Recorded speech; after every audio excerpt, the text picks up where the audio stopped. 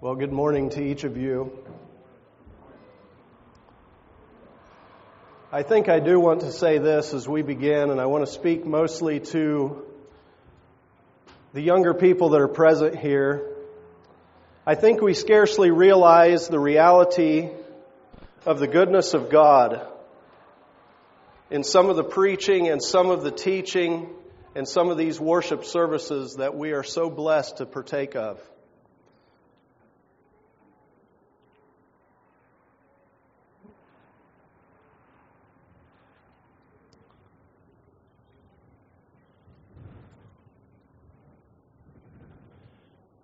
You know, one of the things that I love so much about our Lord Jesus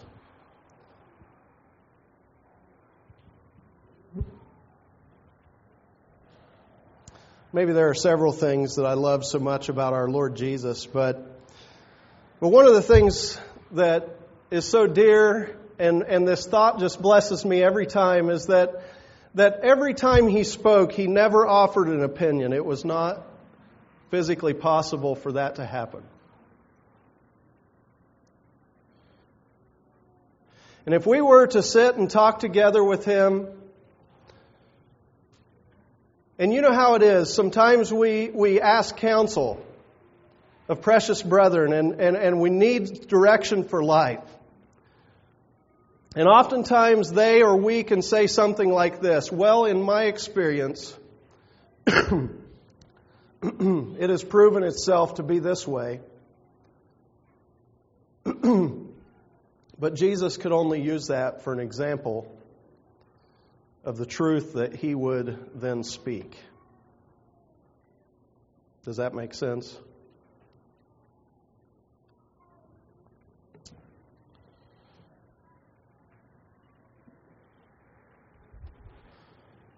And I've often thought if I could sit at His feet and listen to His words and understand and drink from that fountain, how different life perhaps would be. It would be such a beautiful thing. But you know, Jesus spoke these words to us in Matthew 16:18. And there are no ideals in these words. There are no lofty thoughts that are unattainable for God's people this morning in these words. He said, "Upon this rock I will build my church, and the gates of hell shall not prevail against it." And you know, you can read on the front of your brochure, and you can read those beautiful words about there being a cloud and a smoke by day. And you can read about there being a fire by night above the assemblies and the local brotherhoods and the local churches that are around. But every time there is a visage like that, rest assured, dear people, there is a rock underneath of your feet that is just as real, perhaps more real, than what appears in the sky above.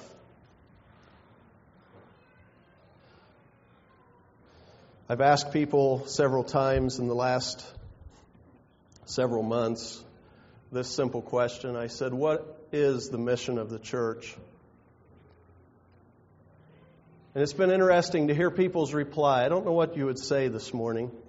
If you could clearly articulate that in a few words to someone that asked you, I don't know if that would just come clear to the top of your mind. A young man this morning sat beside me on a bench, and I asked him, and he just flowed out and told me all manner of things that was the church is called to do.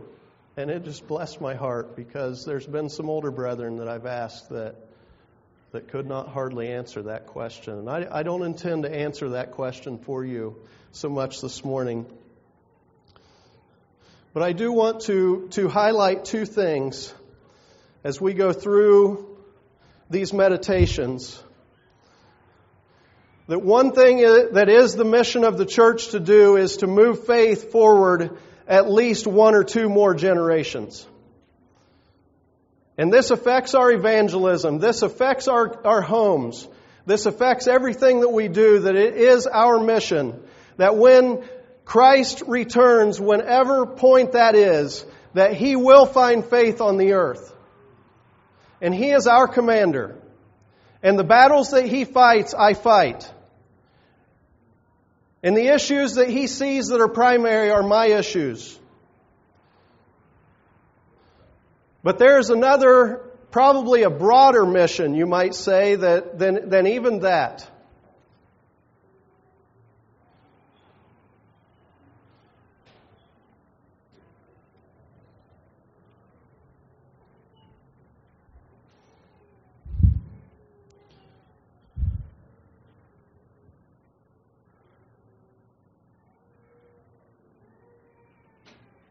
The devil will be absolutely defeated and humiliated one day.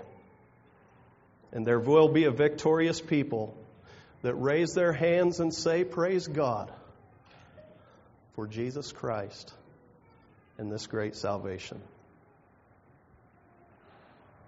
I'd like you to turn to the book of Malachi, the 3rd chapter. We're going to take our text primarily out of these verses, or several verses from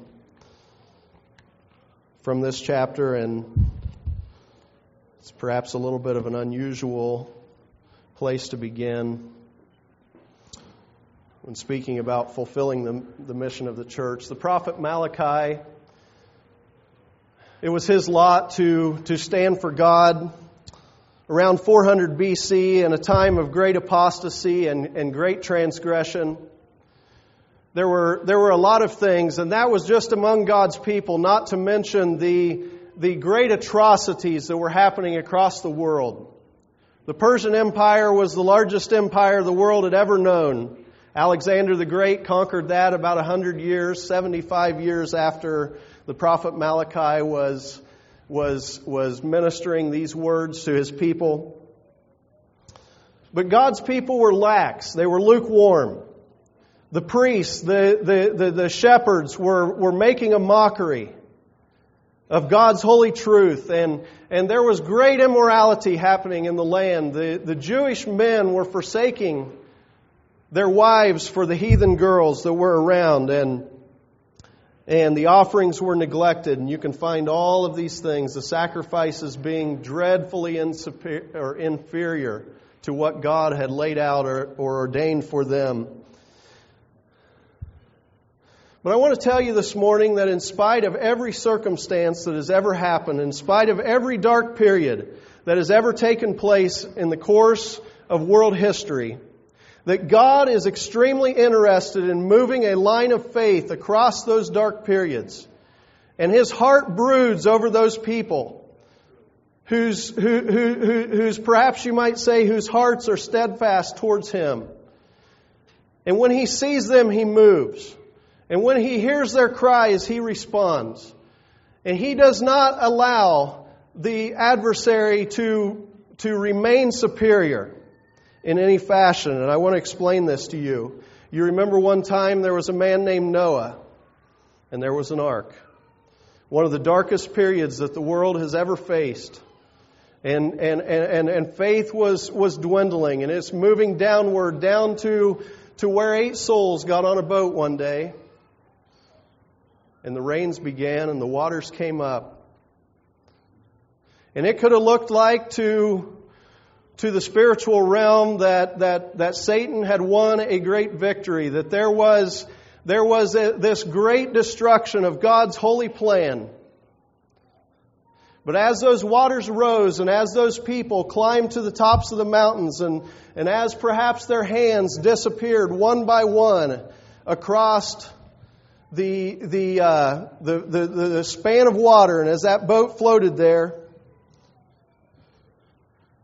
the worship and the devotion and the adoration and the commitment to Satan that existed in the world that day fell silent one by one by one.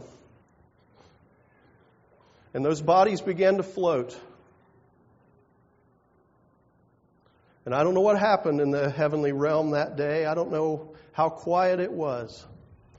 But all of God's truth was buoyed above that terrible flood. Amen. And we see it happen again in different times in the history of the world. You think of men like Daniel. You think how they stood, and Daniel stood supreme and victorious over the elements that defraud us so many times. This power, this glory, this perhaps sexual temptation that was available in the Babylonian kingdom. And God raised that holy man up and changed the course of this earth. And now we come down to the prophet Malachi's time. And he's seeing a vision of God like this. And I would like somehow today, before we end, to give you a picture of the Holy One of Israel, whose heart is after His people in days like ours. God has always preserved faith in difficult hours, against insurmountable odds, under extreme circumstances, and in unique ways that men cannot always understand. And we're placed in a troubled age, brethren. We are seeing the signs on the horizon of a dark hour.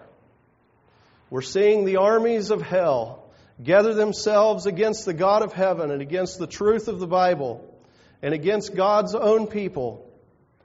And yet I want to tell you this morning that this is not intended to be discouraging in any way. I would like, if there were nothing else, for God to impress upon your mind that in the darkest and deepest and most despairing hours of human history, there is more glory available. There is a holier possibility that is waiting. There is a God who will rise up and shake His arm and make His name great and make Himself known if we can find ourselves somewhere near to Him. I'd like to read a few verses together.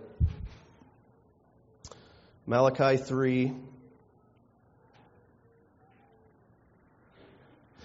I don't know where to start. There are so many blessed verses here. Verse 11. And I will rebuke the devourer for your sakes, and he shall not destroy the fruits of your ground. Neither shall your vine cast her fruit before the time in the field, saith the Lord of hosts. And all nations shall call you blessed, for ye shall be a delightsome land, saith the Lord of hosts. And now there's a change in the attitude of these words. Your words have been stout against me, saith the Lord. Yet ye say, what have we spoken so much against thee? You have said, it is vain to serve God. And what profit is it that we have kept His ordinance, and that we have walked mournfully before the Lord of hosts? And now we call the proud happy. Yea, they that work wickedness are set up. Yea, they that tempt God are even delivered. Then they that feared the Lord spake often one to another, and the Lord hearkened and heard it. And a book of remembrance was written before Him for them that feared the Lord, and that thought upon His name. And they shall be mine, saith the Lord of hosts, in that day when I make up my jewels, and I will spare them, as a man spareth his own son that serveth him. Then shall ye return and discern between the righteous and the wicked, between him that serveth God and him that serveth Him not. For behold, the day cometh that burneth, that shall burn as an oven, and all the proud, yea, and all that do wickedly, shall be stubble. And the day that cometh shall burn them up, saith the Lord of hosts, that it shall lead them neither root nor branch.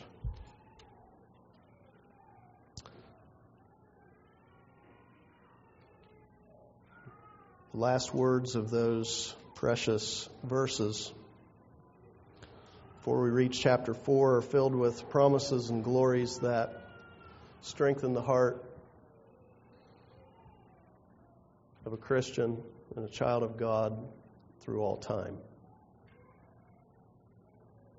I found it interesting, verses 14 and 15 show us a context that's eerily familiar to us. Seemingly a common strain among both the heathen and perhaps among people who call themselves children of God. And it's an amazing thing to discover that human nature is so absolutely consistent that down across the ages you can almost read a description of what was taking place and automatically you can see the result that God fully expects to develop out of that situation. And every time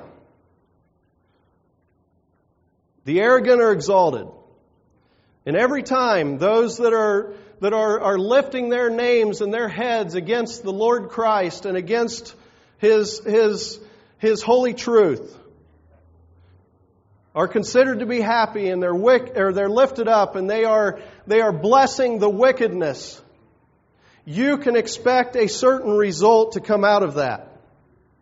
It is so absolutely predictable. It is just simply a rehearsing of reality. And this is eerily familiar to us in these days, and we might cringe and just kind of say, wow, I just wish this wasn't happening. But brethren, it is. And it gets too near to us sometimes. God help us.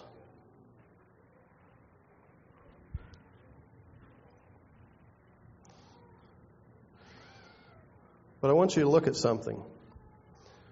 And this is really where we want to go from here. But the communication begins to flow. God's people begin to recognize the realities. And those that fear the Lord begin to assemble. They begin to encourage each other. They begin to sing those beautiful hymns of worship. They begin to have events like Kingdom Fellowship Weekend, and I'm not suggesting that this just happens, on a whim, but over time this crescendo begins to build, and the urgency begins to come, and God's people begin to realize that grace must flow, that somehow I must fortify myself with God's people and those who are hungry for Him and those who have an enthusiasm for Him. And I'm willing to sacrifice my work, my job, my whatever it is to just get there and drink in that beautiful fellowship. And God sees it. The Bible says that God sees it. And grace begins to flow and His Spirit begins to move from heart to heart and house to house and begins to baptize His people with a strength that they did not have before.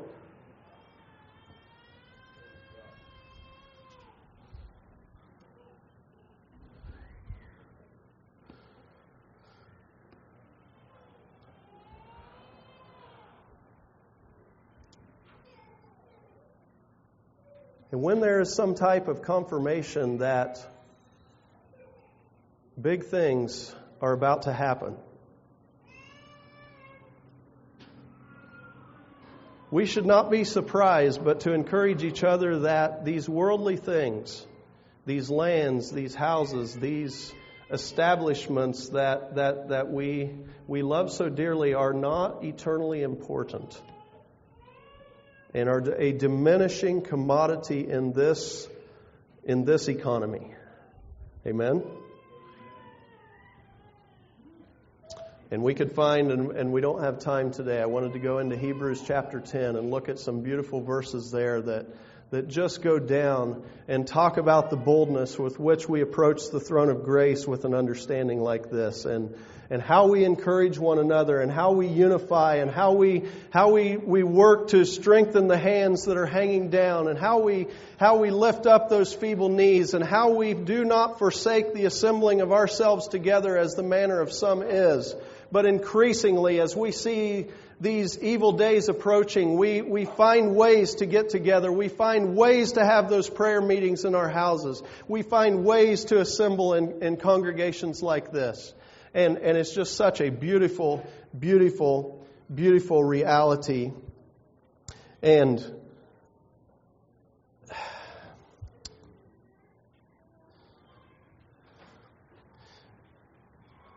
I wasn't sure I wanted to say this.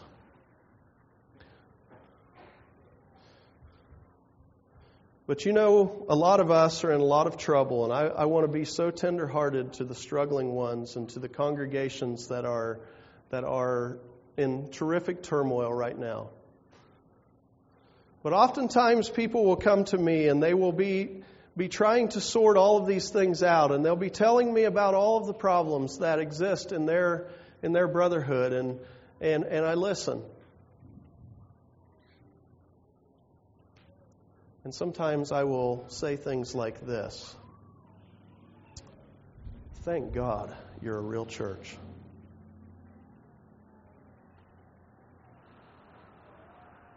I didn't get any amens on that one.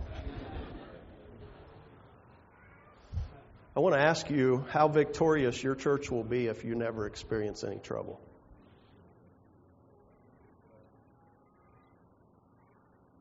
Has there ever been a mighty victory won without serious struggle and strife and working and humbling ourselves, this Gelassenheit coming into our assemblies and taking down my ideals and replacing them with God's and saying, I don't have a choice anymore. I want the one that chooses.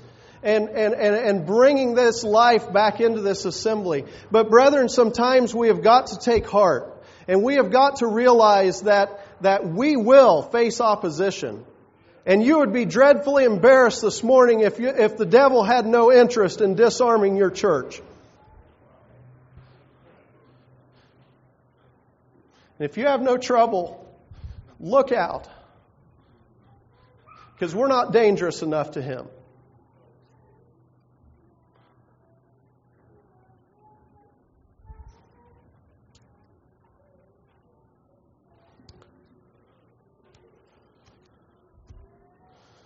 You know, there will always be people whose love will grow cold when iniquity abounds. But it is our responsibility to be the other type. It just simply is. And I don't hardly know how to say things like this, and I don't want to really spend too much time on it, but I want to ask you a simple question. And we want to get to how are we going to fulfill the mission of the church, but I think this is somewhat critical. How has your devotional life grown?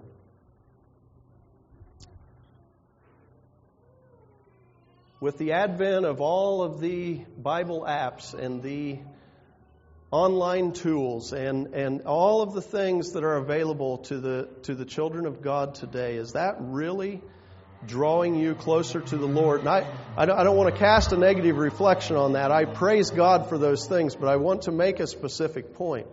That we dare not let ourselves grow cold. Because far too often, and I said this last night, and I want to say it again. Far too often we're going to bed with the last thing we see in front of our faces is this flickering screen. And the first thing we see when we wake up in the morning is another one. And I want to tell you that the last thing that should be on your heart as you go to bed is breathing a prayer to the Son of God. And whispering to yourselves words of calm and quietness. And the first thing on your heart in the morning is to wake up and just drink a little bit of refreshment from God's holy word. And just get on your knees, or however you do that, and talk to Him. And get strength and grace for the day. I just want to bring that up, that if we're going to talk about fulfilling the mission of the church, we've got to identify some key areas where we really have kind of a struggle. I have it. I'm not just throwing this at you. It is a decision that I must make.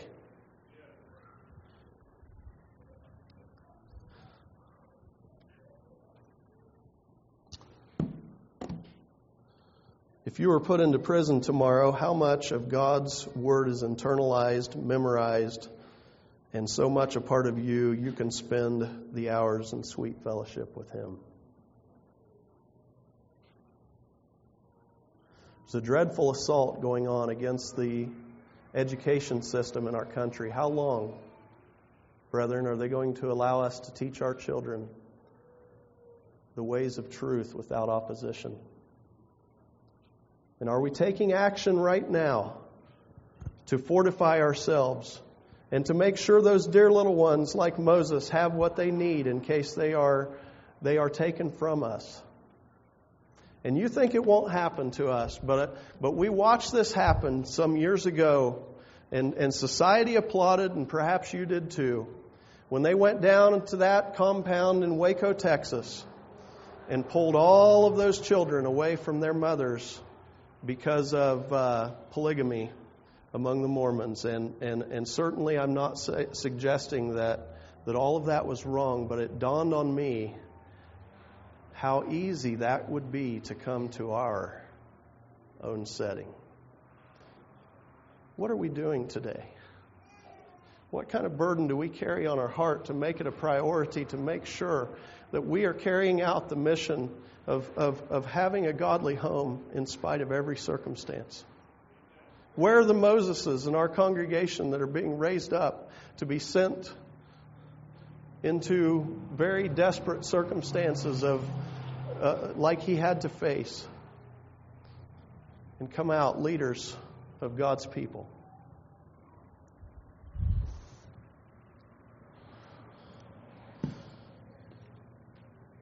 So really what I'm talking about is a deep-seated commitment to the eternal, unchanging truth.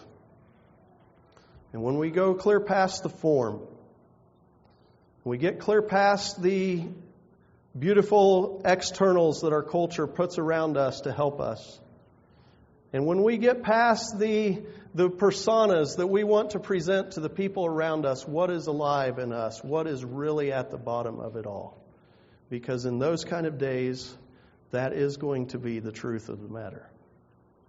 And so it is our call or our prerogative to strengthen ourselves in the day we live in.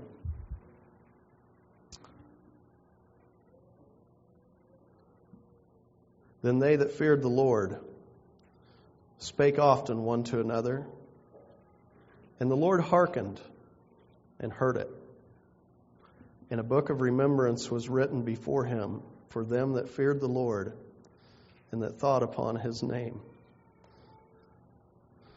And the Bible repeatedly authenticates this union between God and man, this noticing, this attention that God is putting on His people and on His church, and it talks about it in different ways, that He is writing a book and He is recording names, and here are the faithful, and here are the ones, and you can go back into the 20th chapter of Revelations, and you can read about how there comes a time when the books are opened and the names are read, and there in almost every case there is a separation at that point between the goats and the sheep, between the wicked and the righteous.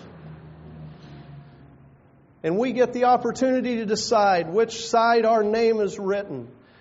We get this grace of God to put us there and keep us there and help us through some of those difficult experiences. But I just love this passage right here, that as God heard and God watched and God understood that these people fear the Lord, and they are taking notice of what is happening, and they're looking to Him by faith, that He's writing that down. And I want to assure you that in that day, there will not be anyone forgotten. It is such a blessed, holy truth of the Christian experience.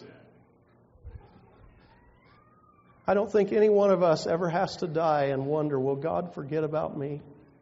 Will I get put into the wrong place? No. It's not like that, praise the Lord. So perhaps we could say the first mission of the church is to be so united with God that evangelism and all of the beautiful and holy things that come to us in the Great Commission, the disciple making and the teaching and the exuberance and the vibrancy and all of those things are the most natural thing that ever should happen to us. It ought to be just an automatic response, brethren. Because there's something deep inside that is internally, vitally connected to the vine. And there is no way, no circumstance, not anything that can tear it away from us. And we can't help it when we see the poor and needy. We must reach out. We must do something for those weak and vulnerable. We must invite them into our home. We must do something. We must tell them about the gospel. We must do anything we can because this great day of the Lord is coming. And they're not ready. And we have the truth. And God is with us.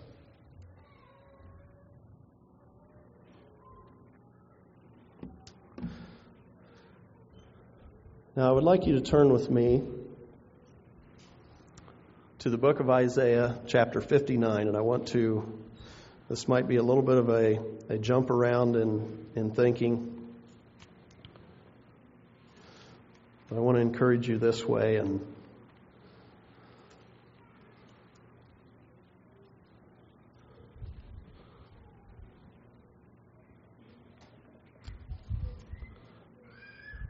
one of my prayers this morning, as it often is when I preach, as I said, "Oh God, let the words of the Bible be the most potent words that are spoken this morning. Don't let some elaborate thing that I have to say about it be more important than that. Please just listen to these words." Verse 19, "So shall they fear the name of the Lord from the west, and His glory from the rising of the sun. When the enemy shall come in like a flood, the Spirit of the Lord shall lift up a standard against him.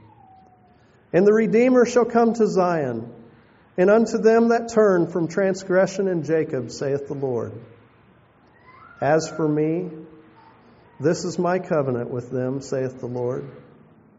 My Spirit that is upon thee, and my words which I have put in thy mouth shall not depart out of thy mouth, nor out of the mouth of thy seed, nor out of the mouth of thy seed's seed, saith the Lord, from henceforth and forevermore." And then we know what happens in Isaiah chapter 60. It says, "Arise, shine, for thy light has come." But I want to make a very simple point from this verse, and you young people listen very carefully to what I have to say here. And we look around, and this pop-up theology, like we talked about last night, that is not invited, but it's popping into our experience. And we see all of the world news, and we see everything that's going on, and we're struggling under the reality of smartphones and internet and all of this stuff. The money is flowing into our bank accounts, and we hardly know how to handle it. And I want to tell you, it is something that should not alarm us. Because every time, and I tried to just in a few minutes give you a cap sheaf of that, every time the darkness gathers itself against the people of God and against God Himself, the Spirit of the Lord does not allow that to stand. And we dare to look to God. And we dare to say, "Oh God, will you open up a way in the Red Sea to help us find our way out of Egypt?" And we dare to expect that He will rise. And this verse is prophetic of Jesus Christ, actually. But I want to apply it to our day. That a Redeemer will come to Zion. And there will be a way made for us to overcome these challenges if we will just simply apply our faith to the living God and put our faces to the ground and think about it. Get together in your homes, brethren, and just get down and pray. You don't have to say a lot. But just simply say, "Oh God, how do we deal with what's happening?" We cannot ignore it. It's not going to just walk away from us. But God can deliver us, brethren. And that holy union that we heard about may result in a brotherhood agreement. But I want to tell you that brotherhood agreement will not deliver you from this thing. And I want to just encourage us this morning that we are in healthy position to fulfill the mission of the church. But it requires us to look at God with the eyes of faith and get serious with Him in this hour. And say, oh God, what are you doing? Where can I be found so that I can be close to the heartbeat of this sovereign, everlasting God that is going to come one day and He will not be disappointed? Don't you be taken in by that idea that everything's going to go completely haywire and God's just going to be like, shoot, I guess we're going to have to gather this thing up because it went completely off the rails. That is not true. Our God will be absolutely victorious, and the devil will be absolutely mocked. And people will look at this whole thing and say, I can't believe what happened with so little intervention from a sovereign God. And those verses in Isaiah will be so absolutely true. They will look at that person and say, is this he that troubled nations and did all this great wickedness? And they'll laugh. But God will find faith when He returns to this earth, brethren, and we dare believe that we can be part of that.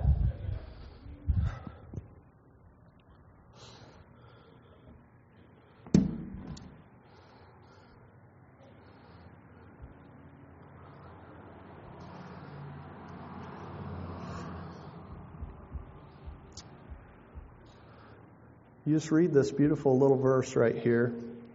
And the Redeemer shall come to Zion, and unto them that turn from transgression in Jacob, saith the Lord. And you just remember this beautiful truth about the church that overcame Satan. They overcame him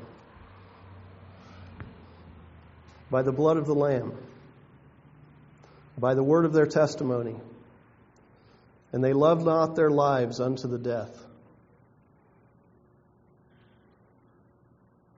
But I want to tell you a little bit of something about why they loved not their lives unto the death.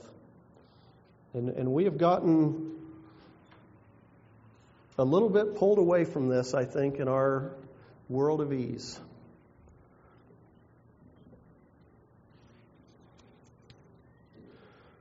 But the Christian has a unique power and a unique perspective and a unique ability to visualize and understand life far beyond today. And we don't actually live for something that happens tomorrow. We don't actually have to see a tangible result. And we don't have to see great wealth and great lands and great honor and great power be beside our name.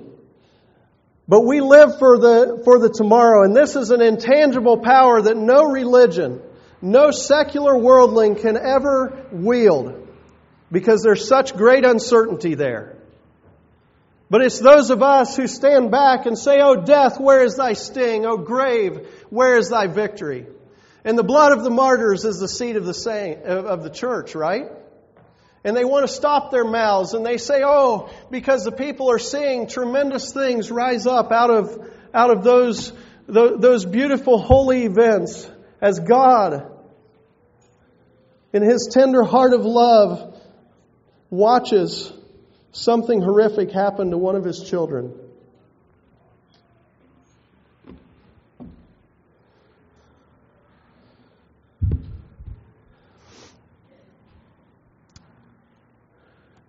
It's time to close. I'm sorry, I'm transgressing our time.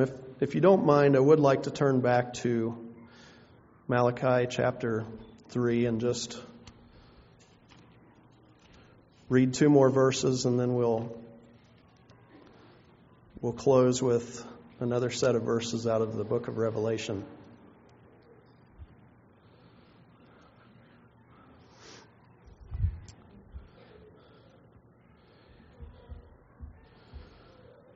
Verse 17, "And they shall be mine, saith the Lord of hosts, in that day when I make up my jewels.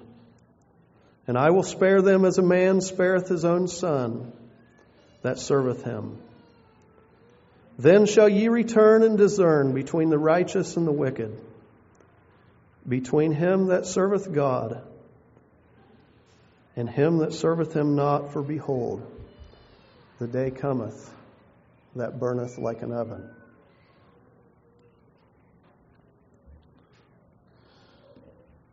And I don't know about you this morning,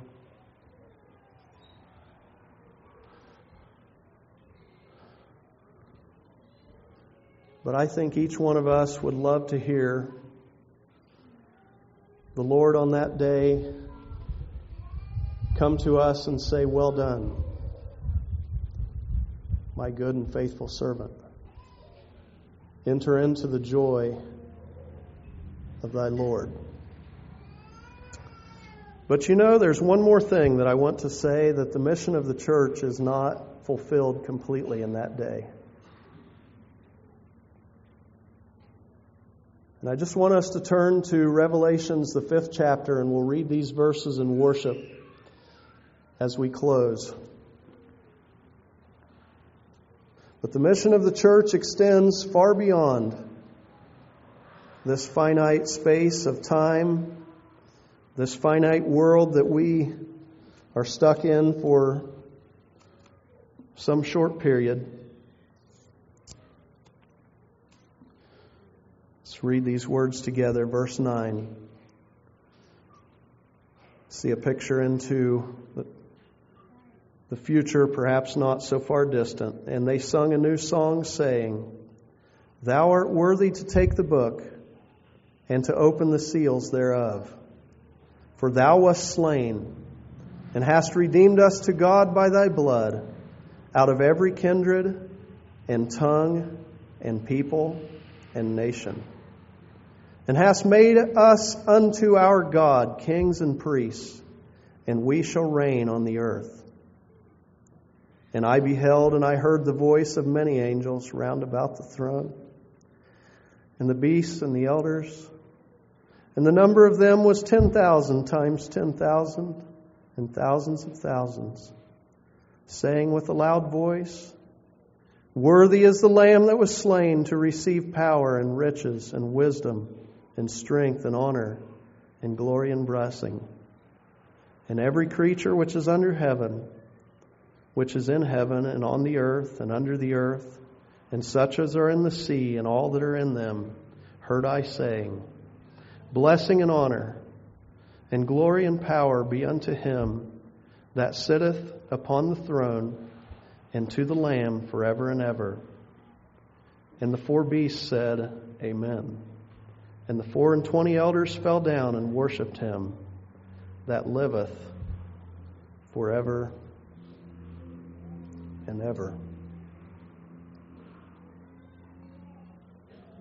And I just pray, dear brethren and sisters, in the middle of the lack, perhaps you might say, or the struggle that exists in your congregations, I just pray with these words this morning, you'll take courage to lift up your eyes to the God of heaven and look at Him with faith and say, I believe you're able to make a beautiful and holy church out of the mess that we find ourselves in. And we're willing to try, O Lord, to be a pillar in this church. We're willing to apply ourselves to these dear precious people for whom you have died. And we're willing to find this place of Gelassenheit and this holy beauty of absolute surrender. And we're willing to ask Him, how may I help